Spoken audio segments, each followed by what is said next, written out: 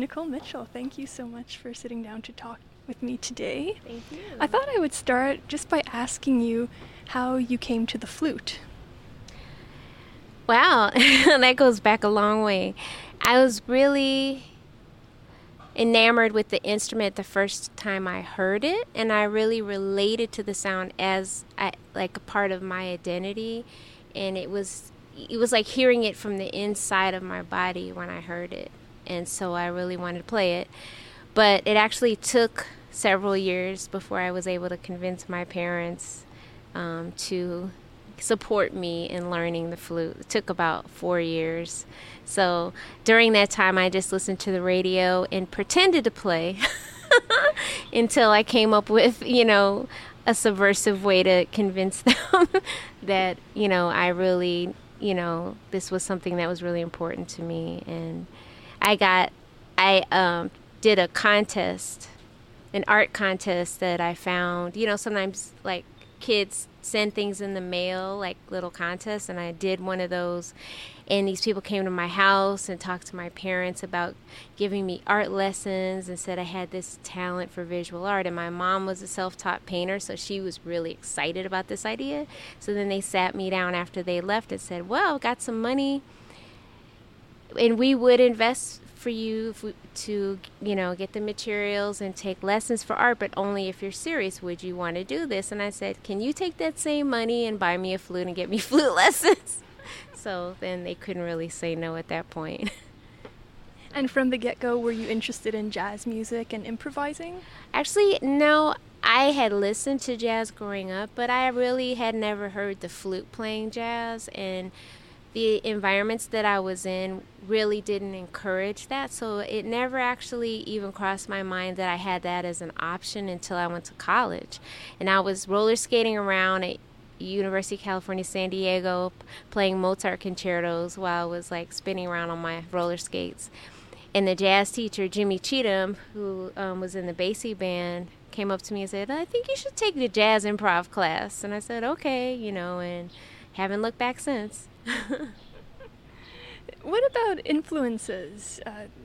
Who were your sources of inspiration, or who were the musicians you looked up to as a younger artist? Yeah, it's interesting because for me, it's not just about influences with the flute or influences with music. I think my greatest influence was my mother, because she was, being a self-taught artist, I saw her take a blank canvas and create things that never existed in the mixture with things that were familiar. And so this idea of bridging the familiar and unknown was something introduced to me through her work. And she also made science fiction stories and had like a kind of a real Afrofuturist approach to her work, even though people didn't use those words back then. And she was part of an artist collective, the Black Folk Art Gallery of Syracuse, New York. And so I was, surrounded and immersed in this kind of environment, with people that were excited about doing visionary things with creativity. And so I was that, when I met people in the AACM, for example, it was that same kind of energy, that I recognized and that I was enamored with. And so my influences really, are kind of broad, the influences of literature, say with Octavia Butler, science fiction writer, influences of flute, the instrument itself, like Jean-Pierre Rampal and James Galway, for example, who are classical flutists, but the sound of the instrument, like, really listening to their sound.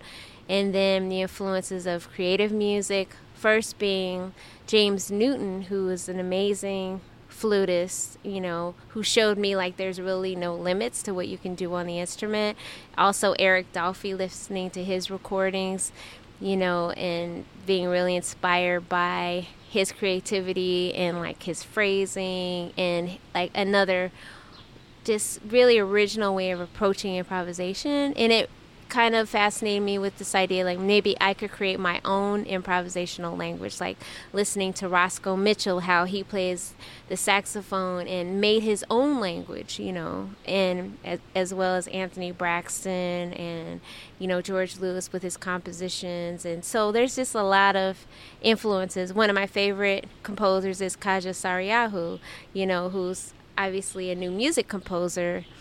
And so it can really branch out in a lot of directions, because Bobby Humphrey's one of my favorite flute players, So I really like a lot of different types of music, but I'm really also interested in how the arts connect, and how all of the arts have this power to be transformative.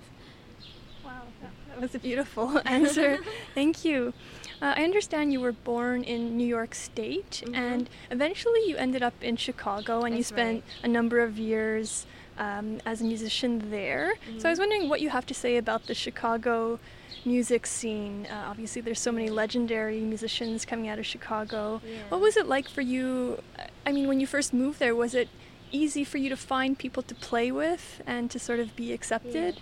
Well, actually, Chicago was the first time in my life. Coming to Chicago in 1990 in my early 20s was the first time I actually didn't feel alone. I think all my life up to that point, I was just this weirdo that couldn't really find friends that really had similar vision of what they wanted to do. And then I come to Chicago, and there's like a whole bunch of people that, are really reaching for something else and trying to go beyond the boundaries and being experimental, and this rich, this like rich community in African American contemporary arts, as well as just the arts community in general being super supportive, and like there being platforms to develop music and visual art. And I had friends, a lot of friends when I first came to Chicago weren't even musicians. They were mostly visual artists and writers, and a lot of them were going to the Art Institute of Chicago. And it took some years before I started meeting musicians. Playing on the street is how I met a lot of musicians in the AACM. And but Chicago was just magical at that time, and I'm really thankful to have the opportunity to come up through that experience with a lot of people my age, I had several women that we all had babies at the same time, and we were all either writers or poets or visual artists, and I was really the only musician in our kind of group. But then, as I got older, I started connecting with other musicians that were mentors for me. And that's when I started playing with this group, I co-founded called Samana, which is an all-women ensemble with multi-instrumentalist Maya or Sonia Hubert and Shanta Nurula. And so we started this group, and then that group went on for 7 years. But I don't know if that really could have happened anywhere else, going to Von Freeman's apartment lounge, and listening to him play the saxophone, and then meeting Fred Anderson and learning about the Velvet and starting to develop my music at the Velvet Lounge.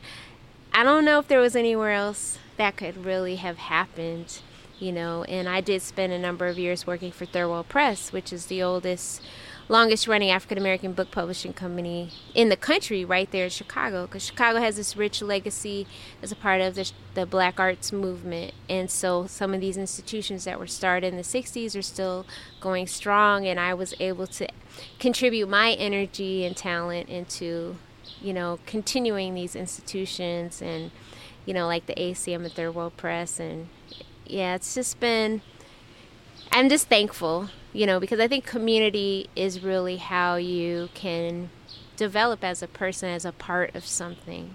And I know there's a lot of artists that don't ever find that. Given your deep connection to the city of Chicago, now that you're living on the West Coast, how does it feel?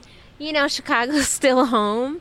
And even though I've been living in California for 7 years, also I did move to California halfway through my childhood, and I went to high school in Southern California. But at that time, historically, it was just in the beginning of what we call integration, where you had apartheid, you had segregation in the U.S., and then you had these legal changes that, as a result of the civil rights movement and the Black Power movement. And these changes made for integrated schools and made kind of opened up the possibilities of people of color, Black people and other people of color, to live in places they weren't allowed to live before, or go to schools they weren't allowed to go to. And so my parents took advantage of that, and they moved us into a white neighborhood in Anaheim, California, but the neighbors didn't want us there, so it was very difficult. It was very hostile, and the people in that neighborhood did not want us to be there. And so for me, going to Chicago in my summertime to visit my grandparents, because my mother was from Chicago, and spending my Christmases there really helped me to see, okay, well, the whole world isn't like this. Like, I can be somewhere else and people don't hate me just for the way I look, So it was important. It's always had an important role. And that, I think those memories make it hard for me to embrace California, even though I live there. But now I live in Long Beach, and Long Beach is a great community. It's very diverse, and it's like very progressive, and it's a lot of fun to be a part of a city that's really trying to do something new and trying to be innovative and to amplify coexistence, so. And so you are teaching, you're a professor of music out on the West Coast. I'm just wondering about how you see university music education today. I've heard some musicians be a little bit critical of the way that music and creative music and jazz is taught in a university setting. So how do you feel about that? Do you feel like as a professor you have certain constraints placed upon you of what you should or what you can do? Well, it's interesting. I think a lot of times faculty will put those constraints on themselves. I think that most universities do have what you call academic freedom, which means that as a professor, for the most part, you have the freedom to teach the curriculum you want to teach, but it's the people that are there, that are senior faculty, that are hiring the new faculty. A lot of times they may determine what that culture is, and if they have a certain kind of like angle or approach that they want to continue and see perpetuated even after they leave, then they will only choose new faculty that has that same mindset, and I think that's where it becomes a problem. But luckily, where I am at University of California, Irvine, I'm a part of a program that's very open-minded. It's called Integrated Composition, Improvisation, and Technology. So their approach to jazz is very open-ended, because we embrace not only jazz as an improvised music, but other sources of improvised music, because all over the world people are improvising, and there's lots of different approaches to improvisation. So our program is not just limited to jazz, so I don't have to deal with that aspect that maybe some other systems have to deal with. That said, I think it's important, like, for me, like part of my pedagogical approach, I would say, is taking on the ACM approach, which is I'm trying to encourage the artists. I look at students as artists. They're coming in this program as artists. They want to develop their work, in the program. So for them, I want to help them to deepen their practice of what their vision is of what they're trying to do. I'm not trying to turn them into somebody else. I want them to become more themselves. And I think when you take that approach, then that's the best that you can have, because nobody can do you better than you, right? So that's the real value. If you as an artist can be as fluid and as in depth in your expression of who you are. So wow. I think your students are so lucky to have you as a professor, and of course your musical output is amazing and astonishing. Thank you. Let's talk a bit about your music. Okay. I was going to ask you about the narrative and how that fits into your music, and hearing you speak a bit about your influences on your childhood, I kind of see that you had these different sources of creativity. So how do you feel about narrative in your work? Yeah, actually, I remember when my mom gave me my first journal, and she was always encouraging me. Actually, whenever I got in trouble, I had to write essays. That was my punishment. So I've always been very close to writing and, very much into reading. And actually, most songs that I've composed, there's always a backstory, even if I don't end up sharing it with the audience or, making a big deal out of it. But I guess my later work, my more current work, is definitely has a clear relationship with narrative. But actually, all of my work has a relationship with narrative. And so I think it's just kind of how I'm put together in my process for making music. Is narrative is really the source of where the music's coming from. So and maybe part of it is also when I started improvising, I was playing on the street, and when I would see people walk by, I would create, improvisations to animate what their story was as they walked by. So it was kind of my direct link to developing my improvisation was related to storytelling. Interesting. You did mention the influence also of Octavia Butler. Mm-hmm. So that was work that your mother was reading? Yeah. So that was always around. When did you read her work? I know you've done a few albums inspired directly from the Xenogenesis books. Uh-huh. So actually, as a teenager, maybe 14, 15 years old, I pulled those books off the shelf, and they're pretty horrifying. And actually, like Parable of the Sower, if you read that right now, it's about this moment. I mean, it was written in the 80s, but it's really pretty scary. She was really prophesizing what was going to happen to America. And when I say America, like the United States, but if you read in those books, there's literally quotes of the governor in the story saying, "Let's make America great again." And she wrote this in the 1980s. That's how close her narrative is to what's going on now. So her work, I think, is just tremendously relevant. And what's really powerful about there's a few things. I realized that science fiction is an amazing gateway for audiences to have a new way to relate and connect to creative music, whereas they will feel, where some people might feel that it's abstract, it's like, I don't understand it, it's too complicated, it's weird, or it's scary, Through literature, there's a connection. Like when you go to see a movie, for example, you want to be scared, or you want to go on this journey into the unknown. And so it's a great way, to connect, for people to have a way to relate to the music. But also the science fiction in itself is amazing. The way Octavia Butler utilized it to be able to tell us about some of our social issues, but through this fantasy that she's creating, helping us to reflect on how we're actually dealing with some things now that need to be transformed, and giving us things to think about, and that's really what's powerful about art, so I really love the connection between science fiction and music. It seems like more and more, like when I first started it, people were like skeptical, but like now, I mean, with the Black Panther movie and like all these things happening, Afrofuturism is becoming something that the mainstream is becoming more aware of. And I think there's a new curiosity right now that maybe wasn't there when I first started doing this work. And especially when my mother was doing this work in the 70s, like people weren't really interested at that point. But she has paintings of 3 suns setting, or a black woman floating in space with her baby like next to Neptune and things like this, so now that's really kind of become part of what people are aware of now, which is exciting. Yeah.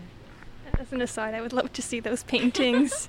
Speaking of social issues, I guess jazz has always been political, or it seems it can be very radical. And certainly you seem very engaged. I'll mention that last year, the musician Joël Léandre wrote an open letter decrying the lack of gender diversity and mainstream choices at Les Victoires du Jazz, a French annual awards ceremony. Yes.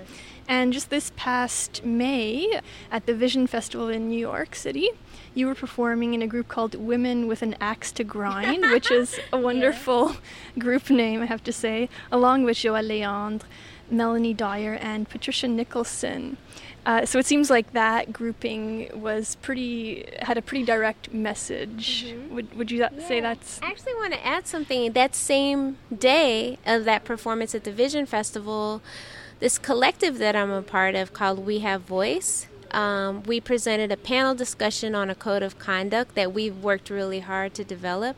And this code of conduct is just like one piece of paper with a lot of explanation about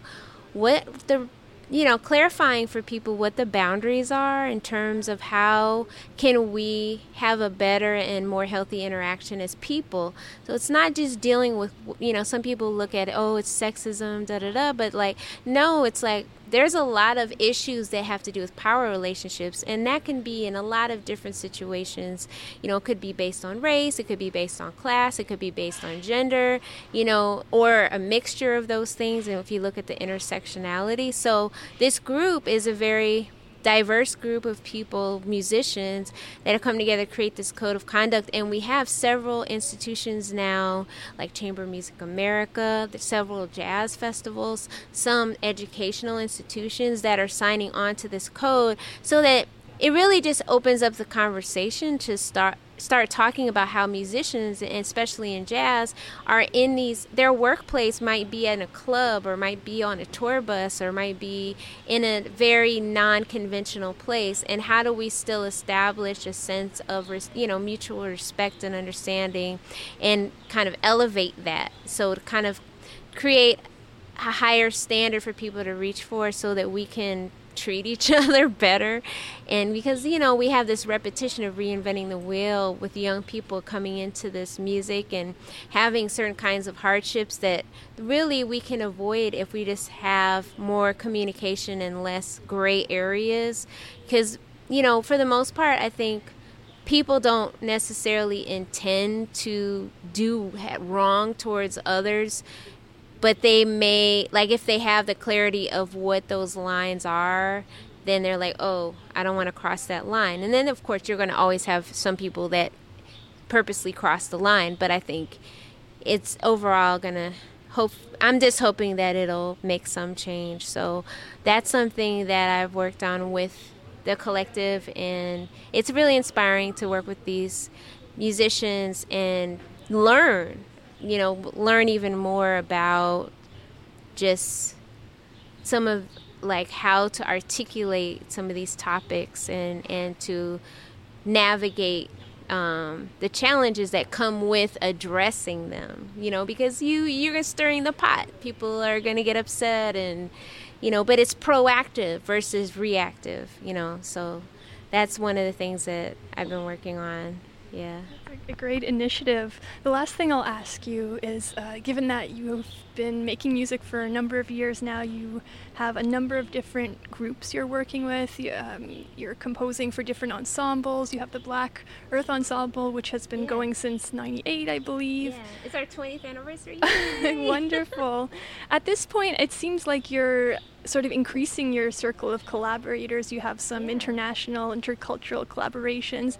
Do you see that happening kind of infinitely, where you're just kind of working more and more with people in different places? Or could it be that at a certain point you'll feel like you're comfortable with expressing yourself through certain ensembles and groups? I think I'm comfortable with the uncomfortable, so I love being challenged, and I call it like a spherical approach, because I know some people will take one direction and they'll just keep deeper and deeper and deeper down that hole that they're digging, which can be really powerful. For me, it's like I go around in a circle. So try this over here, and then I'm going to do a 90-degree turn and try this over here, and then 180 degrees.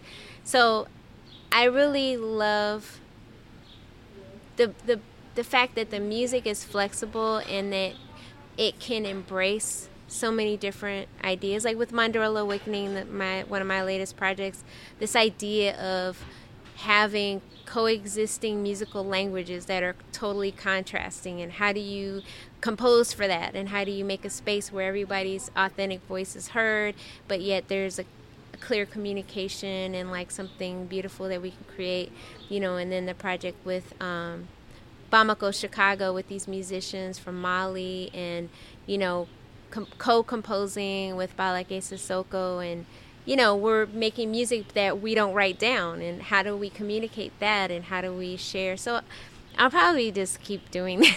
I'll keep trying new things, because it's exciting to take risks.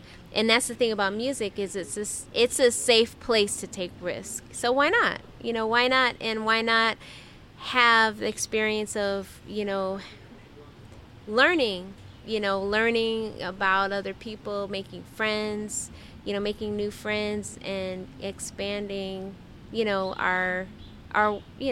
expanding our community,